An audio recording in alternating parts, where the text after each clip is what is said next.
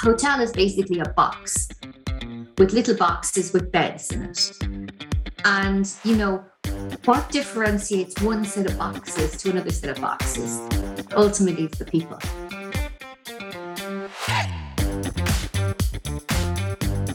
I'm John Fitzgerald, host of the Chord podcast. I'm curious about the changing world of work. I want to have conversations that will help us all become future ready. Welcome to the Chord podcast. I'm back again, and my guest today is Caroline Cooney-Hurrell, and our subject topic is exceptional customer experience and leading in a changing world of work through remote and hybrid. And why we have Caroline today is really to, to help us to think through how we add value to our businesses at a time when business is changing. And Caroline has an exceptional journey herself, very much a diverse and colourful journey, from starting out in language teaching to setting up her own business to heading up a customer contact centre for one of the leading brands in the hotel world, to now as a consultant and advising organisations how to provide that exceptional customer experience. And I was just thinking, Caroline, of customer experience and during lockdown. And for me, there was a coffee hut that I used to visit quite close to where I worked. And it was set up, as a lot of coffee huts were around the country at the time. And it was my first visit there that kind of kept me coming back every day for more coffee. And it was that sense of fun, of sharing. And they were building an experience with all of us who maybe weren't able to communicate with many people at that time. And I just reflected on that ahead of today's conversation, because I think it's more than the €3 you pay for the Americano that you get in the morning or whatever. It's a lot more. So just, Caroline, before we get into the professional person, you as a person behind that, and maybe what shaped you as a kid, and we always like to hear the backstory to the person behind the title. So welcome, Caroline, and maybe tell us a little bit about yourself. Delighted to be here. So I grew up on the outskirts of Cork, in the shadow of Blarney Castle, I used to say, in a really beautiful place, rural Ireland. It's probably suburban now, but it was rural Ireland. I had a really nice childhood in that I had loads of freedom. I'd say to people now, I was lucky that I had freedom to make my own mistakes and correct them myself before my parents found out about it. And I think when you say what shaped you as a child, I think that freedom to go out, the expectation to deliver on jobs. When I think of my mother sending me at 4 years of age to the shop 3 miles away with a piece of paper and telling me to bring back the messages, I mean, she'd be up on child cruelty now. But that kind of embodies a bit of sense of responsibility into you, I think, and like a sense of self-worth that I can do this, I suppose. So I was very lucky throughout my, have a lovely sister, nice mother and father, was supported every step of the way. I love school. I was lucky enough to have a pony when I was young, to the condition that I looked after that pony. So nobody else in the family was into horses.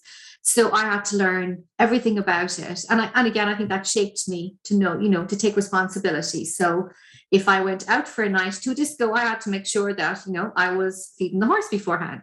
And all these small things, I think, giving kids a little bit of that sense of ownership at a very young age, I think, helps to make you comfortable with it as you grow into in adult life. Yeah, that's really interesting when you think about maybe helicopter parenting today and, being brought everywhere. And it's so different to, I just remembered myself going to the messages down the road and having the book, we were on the book. Yeah. It's so difficult for parents nowadays, I think, because they're probably not allowed to give their kids this freedom, right? Yeah. Email me when you get here, talk to me, text me, you've got a phone. But I do think that being kind of out on your own every so often. I remember being put on the bus to Galway when I was like 11. I mean, you just wouldn't do it now. And this was a great adventure for me. I was like setting off and I was being trusted to travel to my granduncles in Galway, and not get lost. So I do think that helped me. Then I went to a co-ed school and I grew up in, right the way through was co-ed. And I grew up in a family where I just had one sister. So, anything was possible for us. I studied technical drawing because I had notions of becoming an architect at one point. I wasn't very good at it, so I changed tack. But I had the opportunity. I could have done woodwork if I wanted to, or I could have done home economics. And I think that sense of I'm just a person and I can do whatever I want really, really helped me. Just kind of float through life, I think, as we went from then on. Yeah, and you emigrated quite young then, obviously, as well. I set off to Madrid just after my 21st birthday with £500 in my bank account. And I think, I had no job, I had nowhere to stay. I had just a dream of living this exotic life in the capital of Spain, and I was gonna, conquer the world. And it was really scary. It was really scary. I remember when I got on the plane thinking, this was before mobile phones. This is before email. The only way of contacting home was to sit, just a public phone on the side of the street, and it used to cost a fortune. So it was one phone call a week and then loads of letters.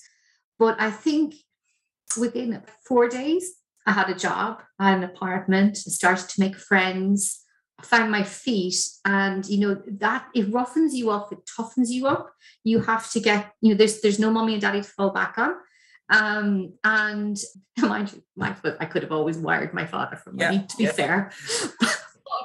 But really, like that sense of I'm out there on my own. And for me, it was this huge freedom. So I had a fantastic time. I met amazing people. I learned a lot. I spent a year in Madrid, then a year in Malaga, down south, very different culture. And then I decided, well, if I stayed much longer, I probably was going to stay there longer term. And I didn't particularly like that. I the draw of home. I miss the climate. I miss the people. So I decided to come home. And then I opened a language school. So, and again, you were quite young when you did that. I mean, that's a brave move at that age. Probably foolishness, but anyway. So did that for 3 years, and I got good contracts. I had a contract with Le Club Junior, which was part of Club Le Club Mediterranee, to bring in foreign students, French and Spanish students, to come in to learn English, and that involved, setting up their accommodations, setting up their classes, planning their activities. Again, a huge amount of responsibility, and maybe with the wide-eyed wonder of youth, I suppose, I didn't balk at it. After a few years, it was really hard work, enjoyable but hard work, and I really wasn't making enough money to justify keeping it going. So I decided to go and find a real job.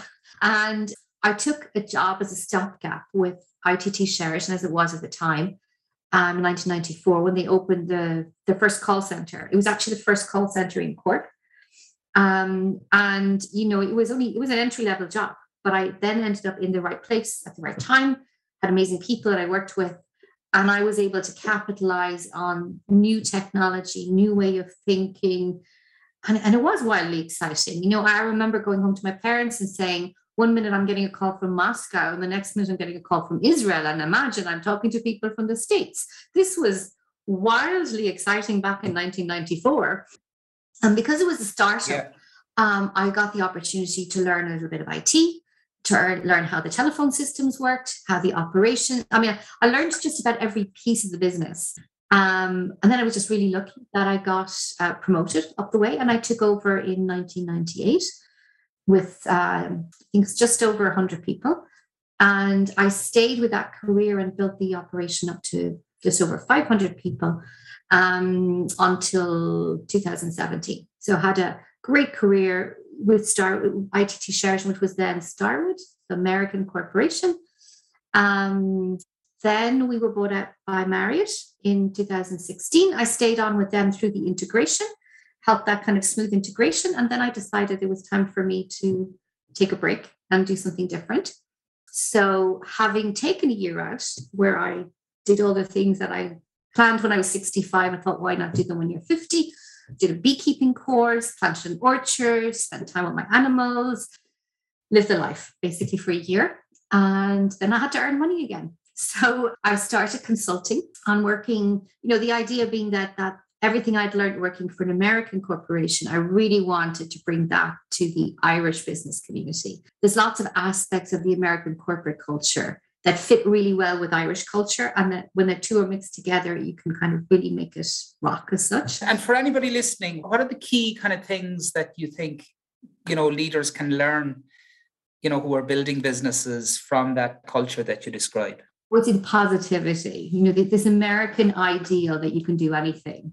As Irish people, we're like, sure, look, we're not able for this. So we kind of downplay ourselves a lot. I don't think we intrinsically believe that we're the underdog, but it's kind of like, it's part of our psyche, I suppose. Whereas I found it at the beginning, working with American companies, I found it quite startling that people would tell me how good they were. And I'm like, oh, okay. And that positivity, I think if that infuses into the Irish culture, you literally can do anything then, right? Yeah. You're like, we're educated, we're smart, we're used to diplomatically finding our way around the world. And then you add a little bit of positivity in there, then, it just like makes it sparkle a little bit, So it almost lifts our confidence to a new level because we have that trait of going around the globe and obviously being well connected and very well got by other nations and cultures. Yeah. Yes. And I think, you see, Irish people, I think, aren't threatening as such. Like, we're not going to invade anybody, right? I mean, no Putins here. Okay. Exactly. So that's a huge benefit out in the world. I think it's that you hear the IDA talk about it sometimes, but I think genuinely, I think there's doors open for you as an Irish person that we're very lucky that those doors open for us. We speak English. We're able to modify our language. We're used to watching British TV. We're used to watching American TV. We're exposed to a lot of external factors that just equip us to be kind of almost like a citizen of the world, I suppose. I mean, that's a bit cliche, but we're used to immigration. And now we're used to immigration, where we're learning from people who are coming to our country and who are deciding to live here. And they're not just, packing their bags and leaving. So so you then transitioned to consultancy, which is different again from working for an American multinational. So how has that been, and what has your work involved? So I've worked with some state bodies, some small companies, some startups, and presently I'm working with an Italian-owned, well, it's a Swiss company actually. We're launching a luxury cruise brand. So it's a completely startup brand within a large family-run organization with a very Italian influence and a bit of Swiss mixed in. So it's different. I'm really enjoying the Europeanness. I'm enjoying that I understand where some of the stuff comes from intrinsically. And I'm not having to flex my style as much. That said, I'm now working with teams in North America and about to start working with a team in Asia Pacific, which will be a new for me. So I'm sure I'm going to have to flex there again. But it's, I think with a family-owned European company, it's a lot more personal. From a corporation point of view, corporations is responsible for delivering to stakeholders. It's very, very structured. I think with what I'm finding with the company I work with now is it's much more about like you build the relationships, you build the trust, you put forward your argument. But it's a lot more personal and it feels a little bit more like a family, which is logical. It's family owned, right? It does feel a bit more like a family, even though it is quite a large organization as well. But really enjoying as well the fact that it's a startup and we're getting to build everything from scratch. So if you'd asked me 10 years ago, like, oh my God, it's a dream, blank sheet of paper, and I'm going to start from scratch. It's really hard because, first of all, you have to imagine what you want. So my role is working with them on guest experience and specifically the customer contact centers and how we deliver that guest experience. So, we have, first of all, you have to build and get consensus around what it should feel like to be a guest, what it should like, how should they feel? And then from taking that kind of feeling, how do you make that real? So what are the components that go in to make that real? What are the technological components? And then what are the people components? Because, a cruise ship effectively, I mean, my team laughed at me, but the other day I sort of said, a cruise ship is basically a floating hotel. A hotel is basically a box with little boxes with beds in it. And, what differentiates one set of boxes to another set of boxes? Yeah, you can work with the curtains and the carpet and all that sort of stuff, but ultimately it's the people. Nobody goes on an amazing holiday and comes back and tells their friends for hours about it based on the color of the curtains or the color of the carpet. They probably talk about, I met this guy in the bar, or there was this waiter who did this for me. Or you imagine when I got there, they recognized me. They knew who I was. They made that connection. And, if in my preferences, for example, I say I prefer Moet Champagne to Dom Perignon, the fact that, oh my God, they understood that and they put Moet in my room, even though probably it would be the way around. But anyway, so getting a whole team of people together to think about how do we want the guest to feel? I'm working with people who are working on that onboard experience and making sure that what the onboard director wants the guest to feel is translated back to the customer contact center team. So that from the very first time you interact with us, from the minute you go on our website, pick up the phone and you call us, you make your booking, you go through, get onto the ship. It should feel like, oh my gosh, I know I'm with this brand. I know where I am, and I feel known, and I feel like an individual, and I feel like a person. That's easier said than done, because that's a long journey. And not alone are you trying to onboard them, but keep them over several years then as customers and clients, and lifetime loyalty, etc. Yeah. Exactly. And look, my piece is easy in the big scheme of things, because my piece is the behind the scenes, like we're behind the curtain, kind of pulling all the strings and making the magic happen. That there's people out there on the ship.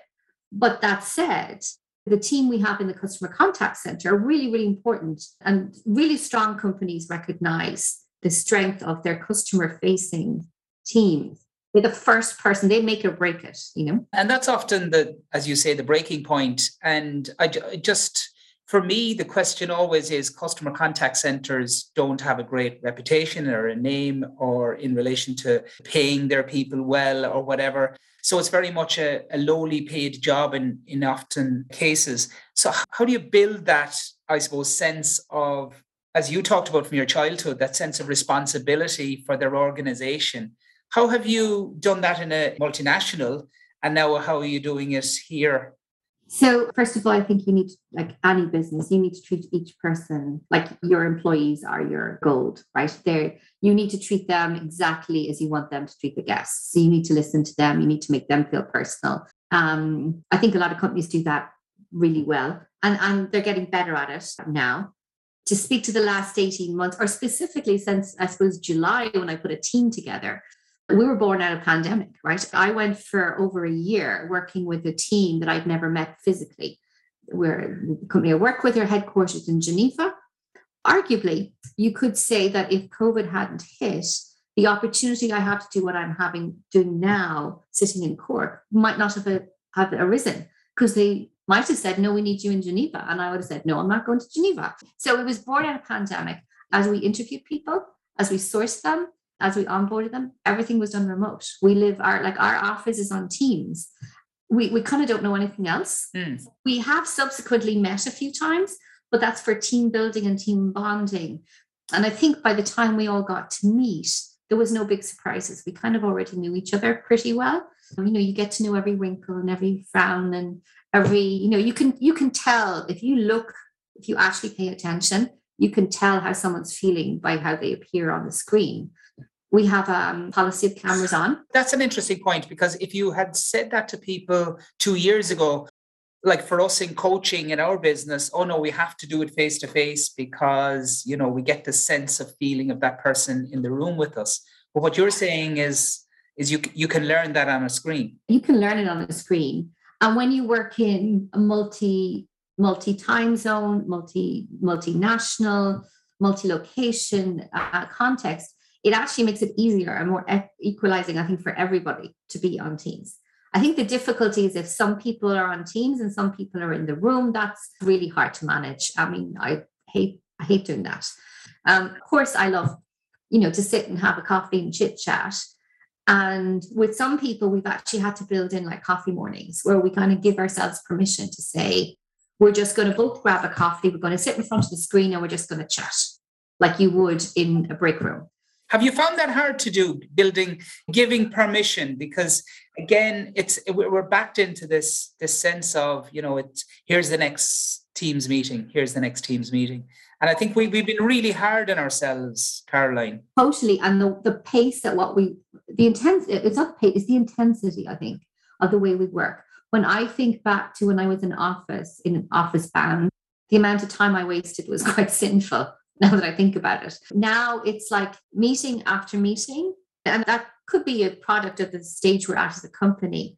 And then the time that you're not meeting, you're kind of blocking it down. Okay, I need to get my head down and do this. But because you're on Teams, you're kind of always available. I mean, my team will always sort of say, she's only a click away, right? And I mean, so there's an element of accessibility to everybody, which is great. And it's new. I think it is new. I mean, I know how to get hold of the CEO by a click, right? That would have been unheard of 5 years ago. But I think we probably need to have some new boundaries, a new etiquette as to what's appropriate. And what would you like to see as those new boundaries or, I suppose, contracting around that world of work in the future? Well, I think organizations having a discussion that, first of all, are we comfortable that people are happy working remotely, and that are we comfortable that we're getting the best out of them and that they're performing?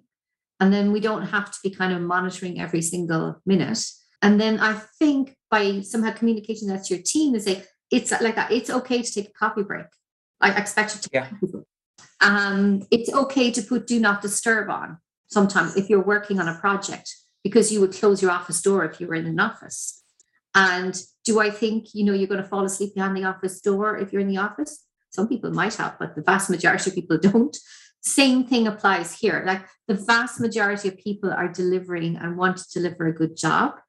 And if we can make it better for them by working in a way they want, whether that's on site, whether that's remotely, or whether that's a mixture, then I just think that's a huge progression in the world, right? It's progression. It opens up opportunities to people all over the place. I mean, it's something that's coming up on the podcast is that sense of trust, is so huge. And I think you got that trust from your parents when you were younger, the freedom to make mistakes. And I think that's probably something that's coming through in a lot of the way that you're speaking to people, that sense of trust. And that needs to grow in organizations. And organization leaders need to just, trust people that they want to do the best that they can. I mean, you still have to do exactly the same things as you would if you were on. You have to have one-to-ones. You have to have meetings. You have to have, and John, I'm thinking about it now. The one thing I know that we've been missing, and it's because I haven't given the team I'm working with now permission to do it, I suppose, as much as myself, is the brainstorming sessions. Like the hour out when you're saying, we're so focused on there has to be a reason why we're meeting and there has to be an outcome out of every meeting. And we would think nothing of going into a 3-hour meeting in a boardroom and brainstorming with Post-its and talking over each other and all sorts of stuff. And for some reason, we're not as comfortable doing that yet on the screen. But I think if we can get to the point, it happened to me yesterday with, now I have a team of people around me and we were talking complete nonsense. And at the end of it, I was like, oh my God, this is a great session. We've actually managed to get some stuff clear in our heads for the next session. And I think that's, to me, the tricky one. The brainstorming bit is the bit that we're missing, I think. Certainly, I'm sure some companies have perfected it, but I certainly know the people I work, we haven't perfected it yet. But I think those timeouts are absolutely crucial, and you have them in sport. Why shouldn't you have them in any competitive industry that you're in? The onset of this hybrid learning and the digitization then of the customer experience, explain to people maybe how that works and how people have got to learn new skills to embrace that more digital world.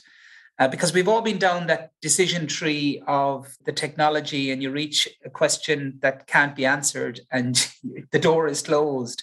Yeah. So what are organizations like your own doing to improve that and to make that, as you say, an exceptional customer experience? I suppose it depends on the industry you're in, right? So there's some industries like you really can digitize practically everything at this point. And the only reason you need to speak to a person is when something goes drastically wrong. And that's the right way to do it, because that's what the customer wants. They want to be able to do their banking online, or they want to be able to pay their phone bill, or they want to be able to, book a flight. That's pretty transactional as well. So the business I'm in at the moment is luxury cruise travel, which is a little bit more complicated. People are spending a lot of money. It could be the trip of a lifetime or whatever. And there's a lot of different components. So there might be the flight, there might be the pre-hotel, the post-hotel. What do we do when we're on a ship? What excursions do we do? So there isn't as much opportunity to digitize as much as I would normally like to do, right? So what we try to do is, the trick is, how do you make technology work for you? So how do you make sure that when somebody's ringing up and they say, oh, I'm going to be spending, let's say, part of the journey could be a day in Barcelona, and there's 30 different options of excursions or experiences that they could do while they're there in Barcelona. How do we equip our ambassadors, our people who are talking to them about the brand, to be able, at a click of a button, to find that information and to sound as if they've been there themselves, to give them enough information? So from the business I'm in at the moment, the technology is playing the guide, the teacher, the trainer, let's say, as opposed to being overtly digital to the customer, right? So we haven't launched our website yet. So it will be interesting to see how much business gets booked on the website. I tend to think people will shop on the website and then call us. And then maybe go back and finalize it on the website. And it has to be this interaction, because our strategies, we don't care how you contact us. We haven't, if you want to call us, you want to email us, you want to book on the website, whatever way you want to do business, you can book an appointment with us. Our travel advisors can book an appointment with us, so that you're, tomorrow, 10 o'clock, I'm booking someone's time. So therefore I know I don't have to stay in queue. I don't have to listen, to messages. Someone's going to call me who's going to be prepared. And it's in and out of that kind of. Yeah, it's really interesting, isn't it? That technology is the aid, the coach, the support mechanism to make me sounding more knowledgeable to my customer, rather than it's taking a huge part of the workout. Yeah, it's not taking the work out. It's just making my job easier. Yeah.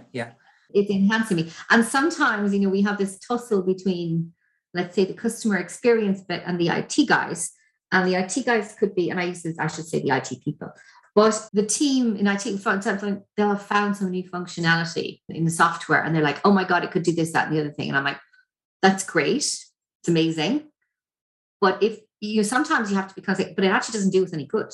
It's fabulous. And for somebody else, it's great. But in this context, it's not going to be brilliant. Yeah. I mean, at the moment, I'm struggling to set up a CRM system. I'm not a CRM person. And having to decide, thinking, okay, the decision I make now could last for 50 years or 20 years or something, right? So having to decide the path that we guide our customers through and how we want to know them, what we want to know about them in order to make it a better experience for them. It's interesting and it's scary all at one time. It takes a lot of input, and it's, companies are doing it all over the world. But I suppose our lens then is that luxury traveler, and has the luxury traveler changed very much? Certainly a lot of them still go to their travel advisors. They trust their travel advisors. So then our job is to help the travel advisor do their job, to partner with their customer. Because I love your strap line. We should be a joy to do business with. I haven't heard that one before. So where did that come from? Yeah. That came, so the CEO of Explorer Journeys and the team at Explorer Journeys and the head of people, I can see her face, and our head of sales will regularly say to us, we're joyful. We should be joyful. That is the center of our being. And, it might sound a bit corny. I actually said it to some of the team the other day. I said, I know we laugh at it sometimes, but I said, really, it is actually permeating everything we do. It's like, if it's joyful, it's easy. You want to talk to us. You're not going to run away from us. You want to be with us. We want you in a part of our team, right? We want you in our part of the playground. And we're going to do that by being nice and happy and wonderful, And, that is not soft and fluffy, because we had Clive Hyland from the Happiness Index talking about neuroscience. And when we were on our program together, we learned about the survivor emotions and the thriving emotions. And I think a lot of organizations, the key survivor emotions of fear, for example, and a lot of organizations are driven by fear. And especially during the pandemic, when people had lots of uncertainty.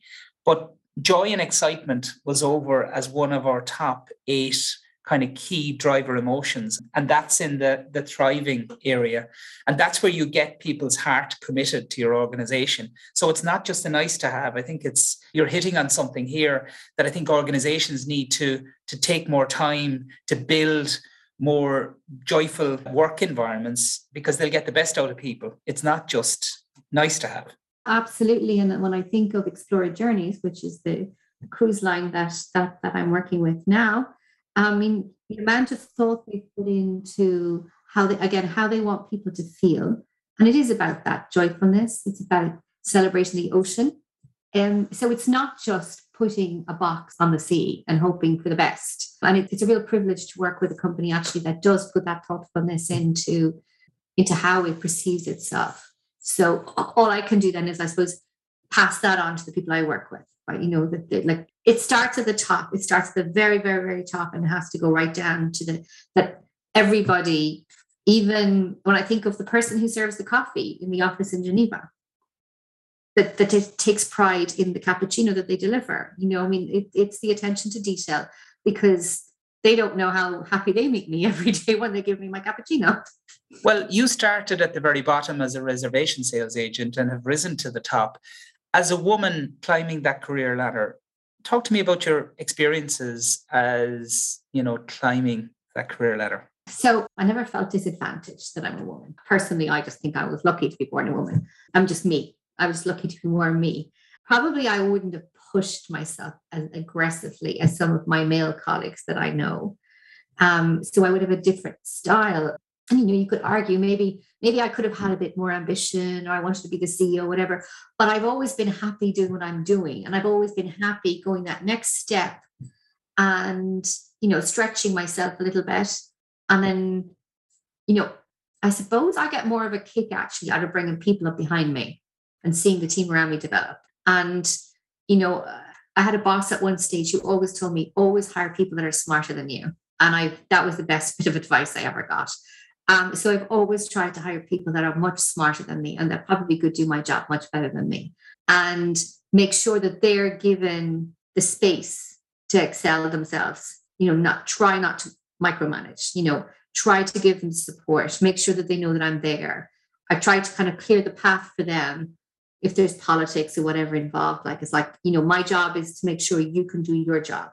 And I've always been lucky enough to work for bosses who felt exactly the same thing. So it's giving people the space to thrive, I think, but as a woman, I think I've had a ball, so, and yeah, I think it comes across very much. I've always been me, which is great. I think, there are lots of people we both met, I suppose, in organizations who haven't always been me. Yes. And they've tried to be somebody else and put themselves under lots of pressure. And it's very easy to tell. You can tell very quickly when someone's pretending to be something they're not. And sometimes it's guiding people into the right career. You have someone say, I definitely want to work in finance, but they can't add up 2 and 2. And it's trying to match people to say there's no such thing as somebody with no talent. Everyone has a talent. It's finding what that talent is and capitalizing on that. You could, there's some schools of thoughts, right, where you take what you're good at and make it better. And then there's others like you also need to take the things you're not good at and you need to get better at them too, right? But it's, for me, being around a team of people, motivating people, getting us focused and progressing, that's easy for me. Whereas if you ask me to sit down and write a report, I'll be like, oh gosh, now I'm in trouble, So at the moment, I'm trying to identify who my team is really good at report writing.